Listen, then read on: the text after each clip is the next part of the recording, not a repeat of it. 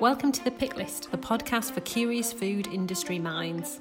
Every week, we bring you our pick of articles from the world of food and grocery retail and explore what they tell us about how our food industry is changing in these extraordinary times. We chat about the major news from nationals and big trade titles, but we also love unearthing gems from niche publications and sharing brilliant, quirky food stories that change the way we think about the food we eat and produce. I'm Julia Glotz. And I'm Laura Ryan. It's great to have you with us. Let's start the show. Hi Julia, how are you doing? Hey Laura, I'm very well. It's boiling up here in Newcastle. We've had about 24 degrees today. How's it been in Darlington? I know, who knew in the bright lights of the northeast of England that it's sweltering heat, which is great. It's just unfortunate neither of us have been outside today, but maybe a G&T later on, eh? That sounds about right. And of course, we've got really exciting news happening this week as well, because the Pick List has officially launched. We are live. We are a podcast. It is so exciting, and I know it's taken us a little while to decide on the name, but I'm so pleased with the Pick List. Absolutely. And thank you to everyone who got in touch and made some brilliant suggestions. It's so difficult to pick a name, though, isn't it? I mean, you'd think it was quite straightforward, but we spent a fair bit of time agonising over the various options we had. But I think we've settled on something that works for us. I think so. And it's great that we've got a couple of guests lined up as well over the next couple of weeks, too. So it's exciting to chat to them. All will be revealed. Absolutely. I mean, that's been one of the really gratifying aspects of doing this little experiment and then turning it into something a little bit more than an experiment is we've just had some really brilliant feedback. And we should probably say that if you're listening to this and you're in the food industry and you like this format and you fancy joining us for a chat, please get in touch. We're really, really keen to line up some more guests for this. So we're going to kick off and go for your first pick of the week on the new Pick List podcast. Yes. Let's do it. So my first pick of the week, very on brand for us here on the Northeast, it's about Greggs. And it's an article from The Times by Miles Costello, writing for the Tempus investment column in The Times. What the article is doing really is weighing up the investment case for Greggs in the light of what's happened with the pandemic and the impact that has had on Greggs' business. And in the course of that, I suppose it touches on a lot of recurring themes that we've talked about quite a lot recently in previous episodes, but that just remain as relevant as ever. And I suppose at the heart of this piece is this question, how do you square social distancing requirements with a business model that relies on high volume traffic? Lots of people making relatively small purchases. What happens to a business like that when it just cannot do that high volume of traffic anymore? And on the face of it, it's left Greggs in quite a tricky situation. They had a very impressive growth story over the past few years. They had just announced record results before the lockdown happened. So this whole pandemic really has knocked the wind out of their sails. What's interesting, I think, is that what Miles Costello is arguing is that there remains a really compelling investment case here, partly because of how innovative and agile Greggs has been in the past. It's already shown it can reinvent itself. It has shown it can embrace new trends. We all remember that vegan sausage roll and, the partnership with Just Eat for online delivery. So, and of course it enjoys some really fantastic customer loyalty as well, especially up here in the Northeast. I mean, I don't know whether you have any new branches or any existing branches open in Darlington, but my local Greggs here in Heaton was one of the first to reopen, and there has been a queue outside every single day since. I'm not sure if there's any open in town yet. I think we've got about 6 or 7 Greggs in town, and I'm a big fan, I'm not going to lie.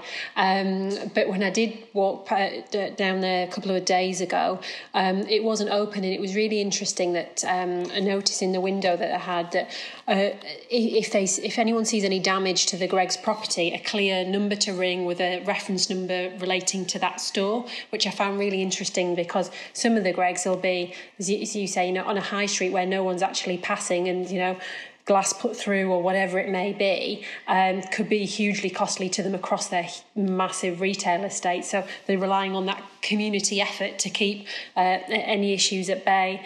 But I'm a huge admirer of them as a business, the way, as you say, that they've really invested heavily in NPD and pivoted.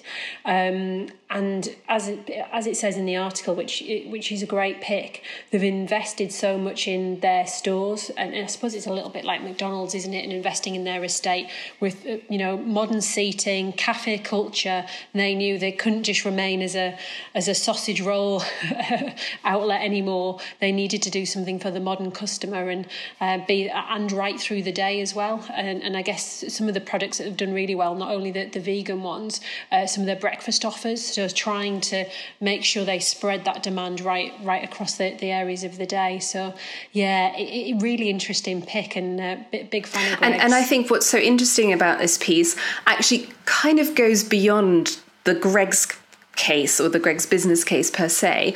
So I kind of felt like it sort of gave you a sense that we are perhaps moving back to a slightly more normal conversation about business, because of course we are still talking about the impact of coronavirus on a retailer, on a feed company, but we're also starting to be talking about the core fundamentals again that we would have been talking about before the crisis. The ability to innovate, the ability to be agile, customer loyalty, the sort of basics that have always mattered, they do still matter. And I think they are going to make an enormous difference in certain cases to how well companies manage to come out of that crisis. So I took it also as an encouraging sign that perhaps that conversation about businesses is starting to edge a little bit further towards something a bit more normal. Yeah. What's your first pick this week? My first pick is from an old colleague of yours, actually, Rich Ford, who's now a strategy director at Sherlock. And he wrote a really interesting piece in The Grocer for the 13th of May. And it's 10 ways coronavirus will impact future supermarket and restaurant design.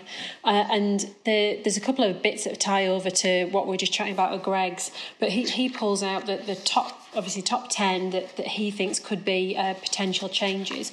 One of which is related to what we were just talking about, is drive-throughs and the growth of drive-throughs. And maybe that's somewhere, Greggs do a little bit of that at the moment, I believe, but something that they could expand on more and more, particularly in those out-of-town retail setups that are more lending to that than obviously the high street. But a couple of others that it's mentioned in this article, which I found really fascinating. First of all, touch screens, and the fact that more and more, particularly quick service restaurants, have moved to the touchscreen format, and I guess reducing on labour. And if you're going in for a Mackie D's, maybe you just want to press the screen and go. But actually that's maybe going to become an issue for people, and people are going to need to be communicated with about how effectively the disinfectant procedures are implemented across touchscreens in a store, which is really interesting. Sustainability-wise, he also picks out zero waste initiatives, and the fact, these no plastic shops where you can go in and take your Tupperware and fill up for muesli have grown and grown, and you could go into Costa or to Starbucks and take your own mug. Well, that's obviously all stopped in the short term because we don't know the whole cross-contamination challenge. So how will that affect us going forwards? And he's saying here the holy grail will be to offer eco options that come with a hygiene guarantee. So all of these flasks that we've invested in for so long to be able to take into our favourite coffee shop may be disappearing. And then one of the others I thought was really interesting was about contactless stores, and the fact, as we know, Amazon Go have tried this in the States last year, and M&S have tried it as well in London, but this mobile pay and go enablement, so we're not actually worrying about someone on a checkout behind a screen, then you're just doing it all in your own environment in terms of your phone and your app on your phone and grab and go. So looking at all of that, and he pulls out some other great points, so I'd definitely recommend reading it.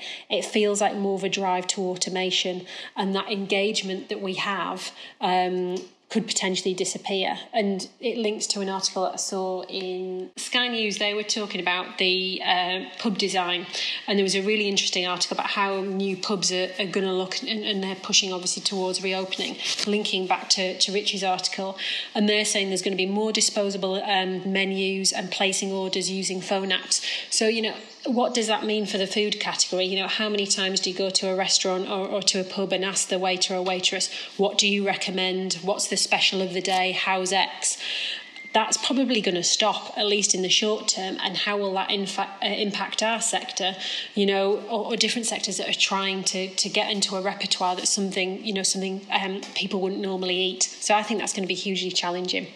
There's a lot in there. What were the things that stuck out to you, and what do you think is going to look different? You're absolutely right. I mean, there really is a lot in there. It's a fantastic piece, really, really worth reading. I mean, I suppose I also picked up on the whole zero waste initiatives, but also contactless stores. And the questions it raised for me were twofold.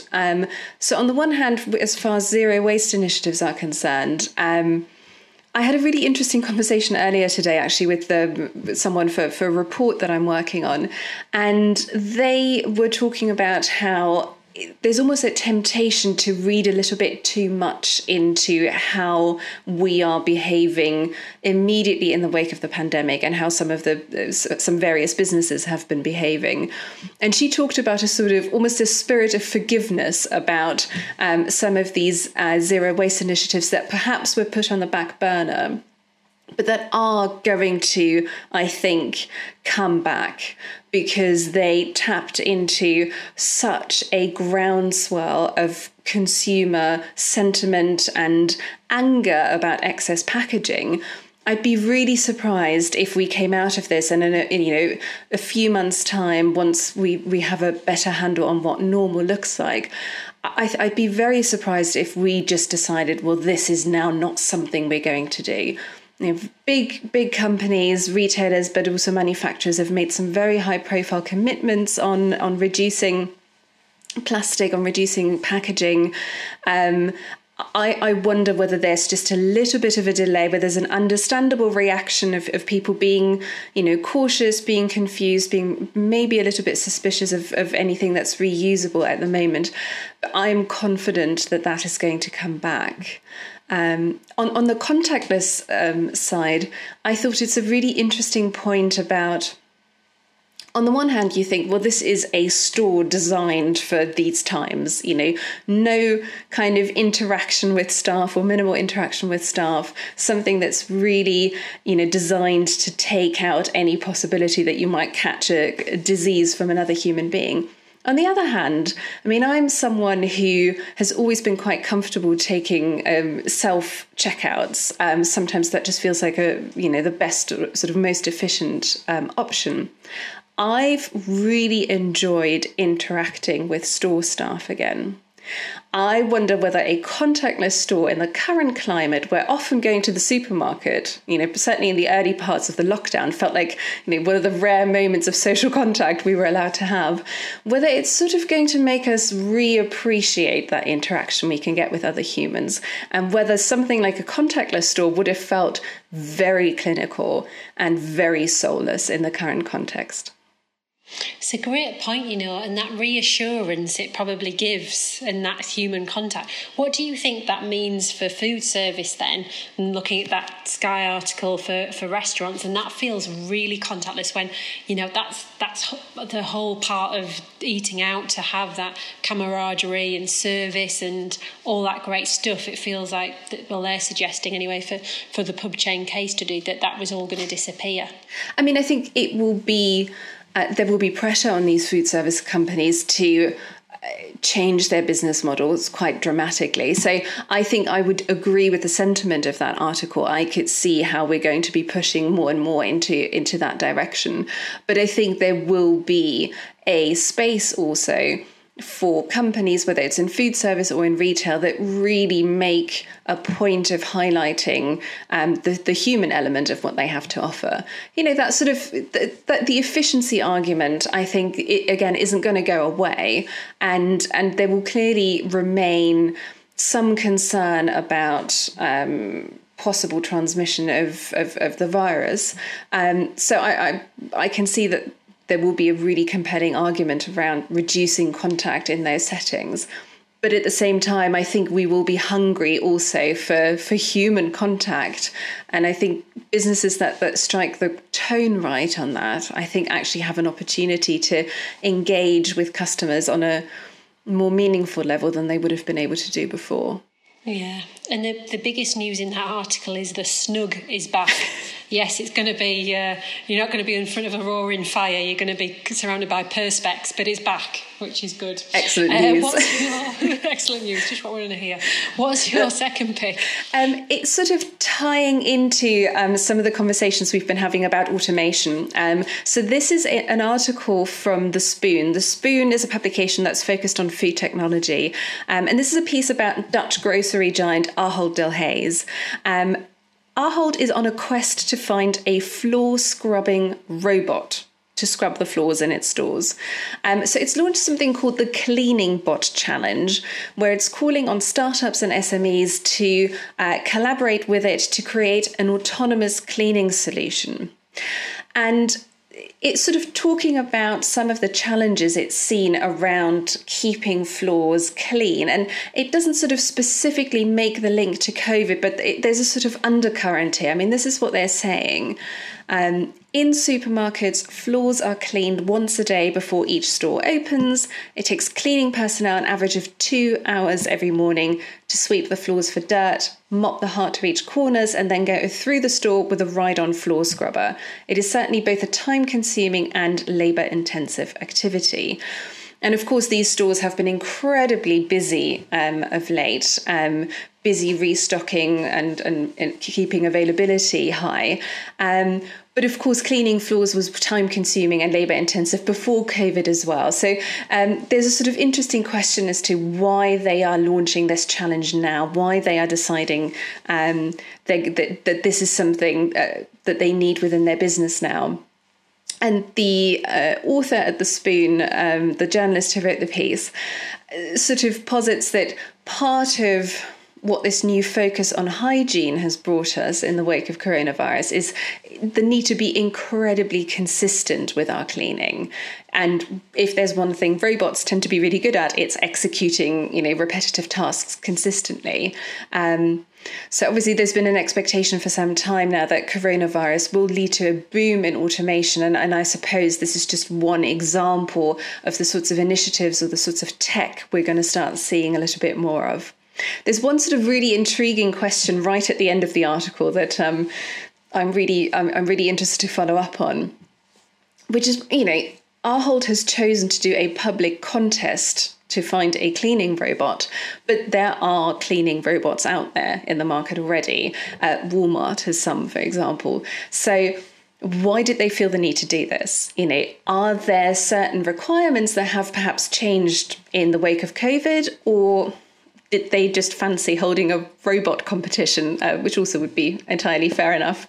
But they didn't manage to get any particular information from Ahold on that as yet. But I think it'll be an interesting one to watch, to just try and understand the motivation behind that a little bit more. I know, and that's what I thought when you first sent it over. I thought, God, I can't believe that doesn't already exist.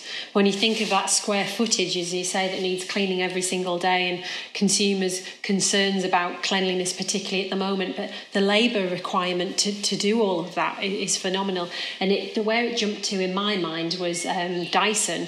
And you think, he's been quite open over the weekend in the press about spending 500 million on a car, which he's realised, just wasn't going to be cost effective to try and take on Tesla. And I'm thinking, actually, there's even a bigger opportunity to maybe get into the supermarket or industrial floor cleaning business. There's obviously a lot of innovation out there, but as you said, I think automation now and the whole push to digital is just going to come so much faster than it was always going to come, but this is going to press the fast forward button on it for the food industry. Absolutely. What's your second pick for us? So my second pick was looking at seafoodsource.com, and this is an article by Nikki Homeyard on the 18th of May. And this was entitled "Consumers Crave a Better Understanding of the Story Behind Food," says Cargill survey. And Cargill produce a quarterly survey, and they have an unusual model in terms of the participants of that survey are across three places: US, which it wouldn't be any surprise to us, Norway, and the Philippines. So quite an unusual spread. And this is a survey of 3,500 people across those areas, looking at current perceptions of the wholesomeness of food, with consumers listing health and well-being, sustainability and economic vibrancy as important factors. So this is Cargill's piece of research basically saying that we struggle to put a name on protein, and we struggle to say, particularly to consumers, that yes, they want to know more about the story behind food. But as we know, they're moving past the fixture so quickly, even quicker at the moment. What is the catch-all that we can use to try and give consumers confidence for our products? And they're saying wholesomeness could be one. Interestingly, further down this article, though, it then actually says that consumers don't know what wholesomeness means. So they like it and it makes them feel warm and cosy inside, but actually if you push them even further, they're not actually sure of the definition of that.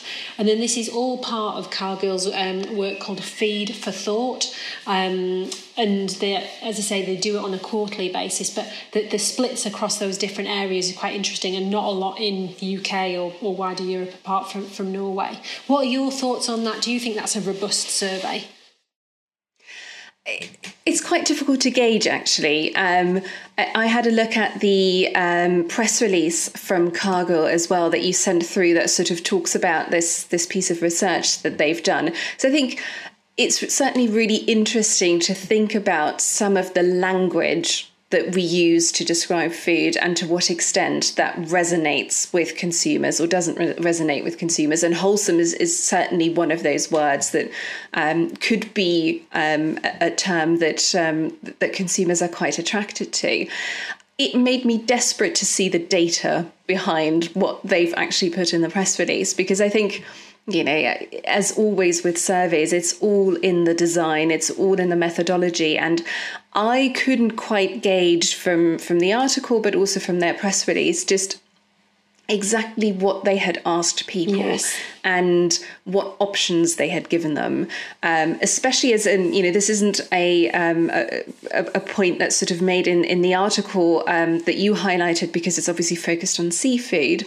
But in the press release itself, they talk about how eggs were voted most wholesome protein by a quarter of consumers in this survey, and then milk and seafood came next.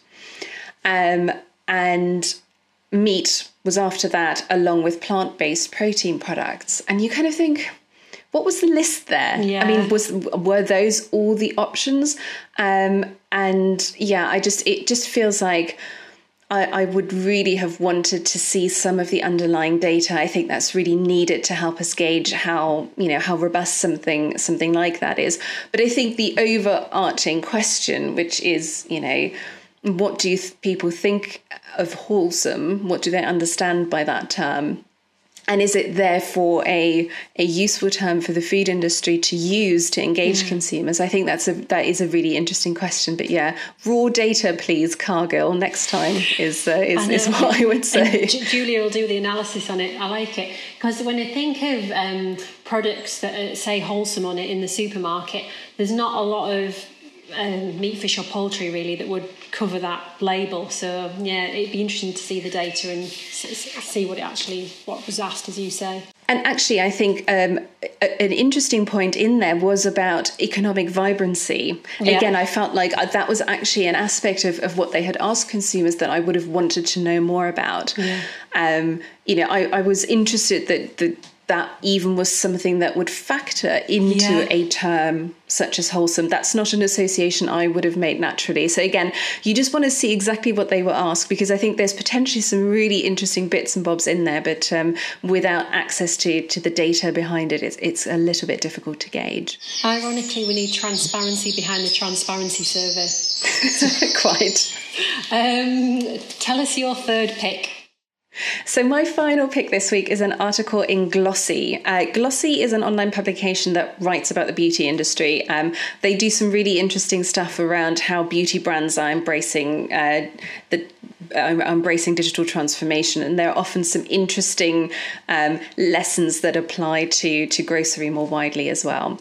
This is about beauty getting into the grocery business, so there's a direct link here, and it caught my eye straight away because I wrote a few pieces back when I was still on the Grocer about the growing intersection between food and beauty. Of course, we know that a few of the supermarkets, Sainsbury's in particular, but Waitrose as well, Tesco, they have for some time really invested in their beauty ranges. They've made some fairly sizable changes to ranges, listing some more premium products. In some cases, such as Sainsbury's, really transforming the way beauty products are merchandised in store as well. And then on the other side, you are seeing beauty brands that are starting to, or have for some time, used food language, visual cues, terminology to position their beauty products. There's some really great examples, and when I say great, I mean crazy to an extent. Shampoos that are sold as gluten-free, body scrubs made from coffee grinds, shower gels in packs that look like juice cartons. In fact, shower gels that are sort of themed after popular sweets more generally. And partly that is about being playful and, sort of conveying, I suppose, a sense of indulgence.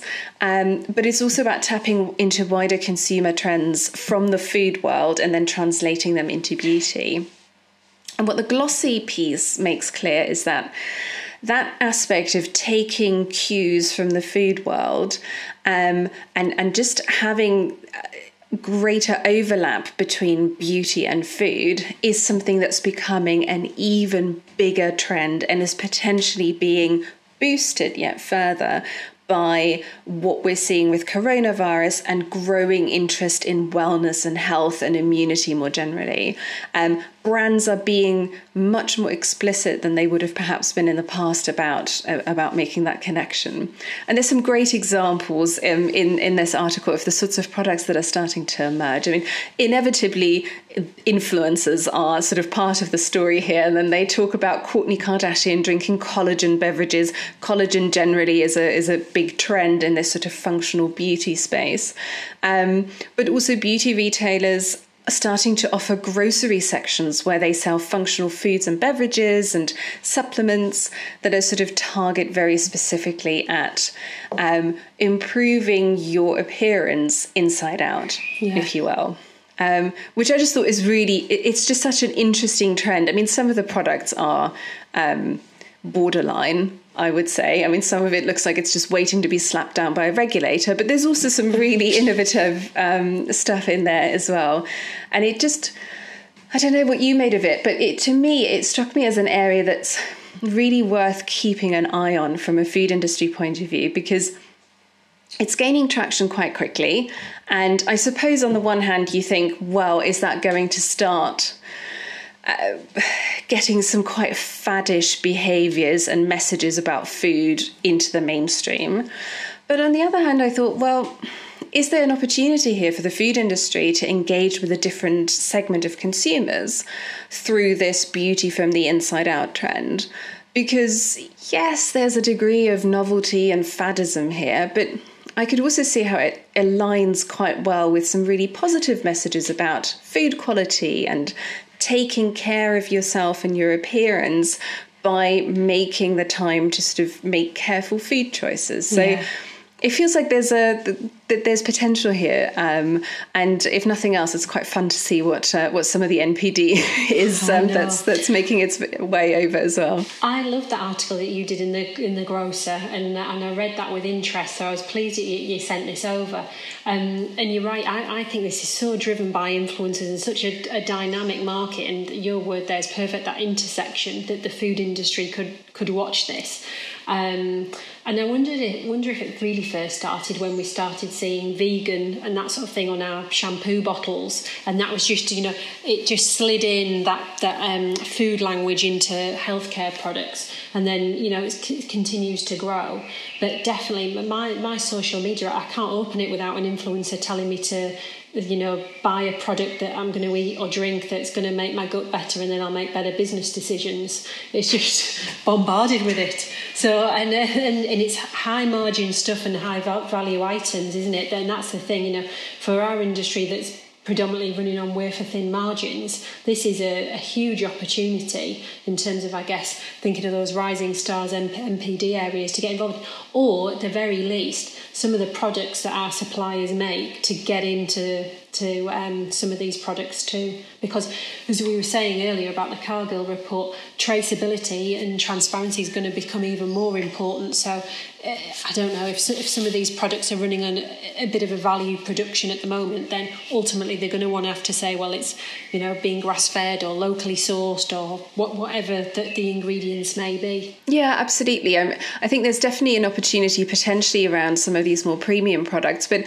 I think actually what I find most interesting or most encouraging about this, I think, is that sort of underlying shift in attitudes, something that says, if you care about your appearance and you care about beauty, which many of us do, then there's a really important role that the food you eat can play as well. And I think, yes, on some level that can mean having very specific premium functional beverages, or your collagen lattes and whatever that may be. I can see how that can play a role, but I also just think that's not a bad message, I think, to be putting out about the importance of food and the importance of being careful about your food choices and caring about what gets put into your body. You're right. And maybe that's an opportunity for Greggs, collagen lattes. Never know. You heard it here first. You did. Maybe not in the Roger, are you taking notes? Maybe not in the northeast. Trial that south of the Watford Gap. What's your final article this week? My final article is from National Account Manager News, which I love, actually. I get their daily update every day, and they do a great job at pulling together what's happening and write pieces of their own, but then also do some signposting too. And this was from the 18th. So this is Aldi starts trialling grocery delivery service with Deliveroo. So as we've spoken about previously, the discounters, without having an online option, have been challenged in this lockdown process. So they are now allowing customers to order up to 150 everyday products, such as bread, milk, produce, through the Deliveroo app, and trialling that in Nottingham. And a further 7 stores are going to come online in the East Midlands in June. So, and I guess talking about Greggs and Just Eat, everyone's looking for new channels here. And it's not just necessarily Aldi. I see that JS are also doing something similar in terms of Chop Chop. So being able to get your groceries biked to you, and converting more of their stores into dark stores to allow them to do the picking and fulfillment through there. So, and maybe it's back to your comment about, customers want confidence, and maybe an automated store isn't all it's cracked up to be, because when you think about groceries on bikes, it makes me think of Open All Hours and Granville, back to the 1960s and 70s, where you used to have groceries delivered in that way.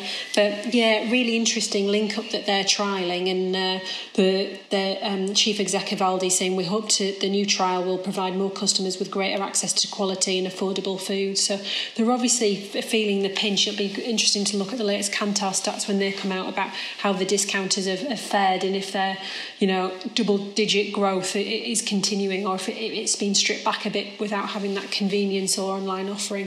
What do you think? Do you think more people are going to be peddling around with your milk and bread? I mean, potentially. You definitely think that with so many customers, so many shoppers looking at online options, that at least some of them can be expected to stick with that new behaviour once things have calmed down a little bit. I mean, I suppose it really will come down to how compelling those services are. If you are in lockdown and it's really, really difficult to get to a store, or you're worried about needing to self-isolate or wanting to minimise contact, all sorts of things suddenly look convenient, and all sorts of things possibly look good value as well. I think that the test really is going to be how convenient and how good value those options will look once we are in a slightly more normal market. I mean, I thought there was a really interesting comment piece written by George Knott of The Grocer about this tie-up, actually. And he, I think, makes a really good point in that he says, you know, in this particular trial, you know, there will be a markup on products and also a delivery charge. How compelling is that then in comparison to some other retailers that you know, Aldi would be going up against? So yeah, I think it's really, really interesting to see that they've gone into this partnership. I mean, again, you know, Amazon's decision to invest in Deliveroo is looking very smart. But yeah, it definitely feels like it's sort of accelerating some decisions that were perhaps in the pipeline. But, you know, I guess it's a single store trial for now. We'll have to see what the offer actually looks like once it's being scaled up a little bit. Yeah. But I think price competitiveness, you know, if you are a discounter, that's obviously, you know, a really, really important part of your proposition. You know, even if you've invested massively in boosting the quality of your own label, it still comes down to this idea that you provide excellent value in comparison to some of your bigger rivals. Yes. So, yeah, it'll be interesting to see if they can square that circle and, you know, make the really difficult economics of online delivery work in harmony with a discounter model. Yeah. And it'll be so interesting to see what the others do in terms of expanding the channel in the last 5 miles, if it's on bikes or drones or just bigger capacity with more delivery trucks. So it's definitely one to watch, isn't it? Absolutely. And it feels like, you know, I suppose if you had an appetite to maybe experiment around delivery, I suspect you can get quite a bit of buy-in internally in your companies at the moment for that. So I think we'll be seeing some really interesting experiments and pilots around that. But as always, I think the real decisions are going to be made once we're in slightly calmer waters, and, you know, the business case for those fun experiments actually has to stack up as well. Sounds good. Thank you. It's been lovely to talk to you, and it's been so exciting to do our first proper The Pick List. I know, so exciting. Lovely to talk to you, Laura. That's all we have for you this week. Thank you so much for listening. You can find links to the articles we discussed in the show notes at thepicklist.co.uk. If you enjoyed our show, please subscribe, give it a rating and leave a review. It makes a massive difference to our podcast and helps us reach more people in the food industry who'd enjoy listening to The Pick List. Thanks again for listening. See you next time.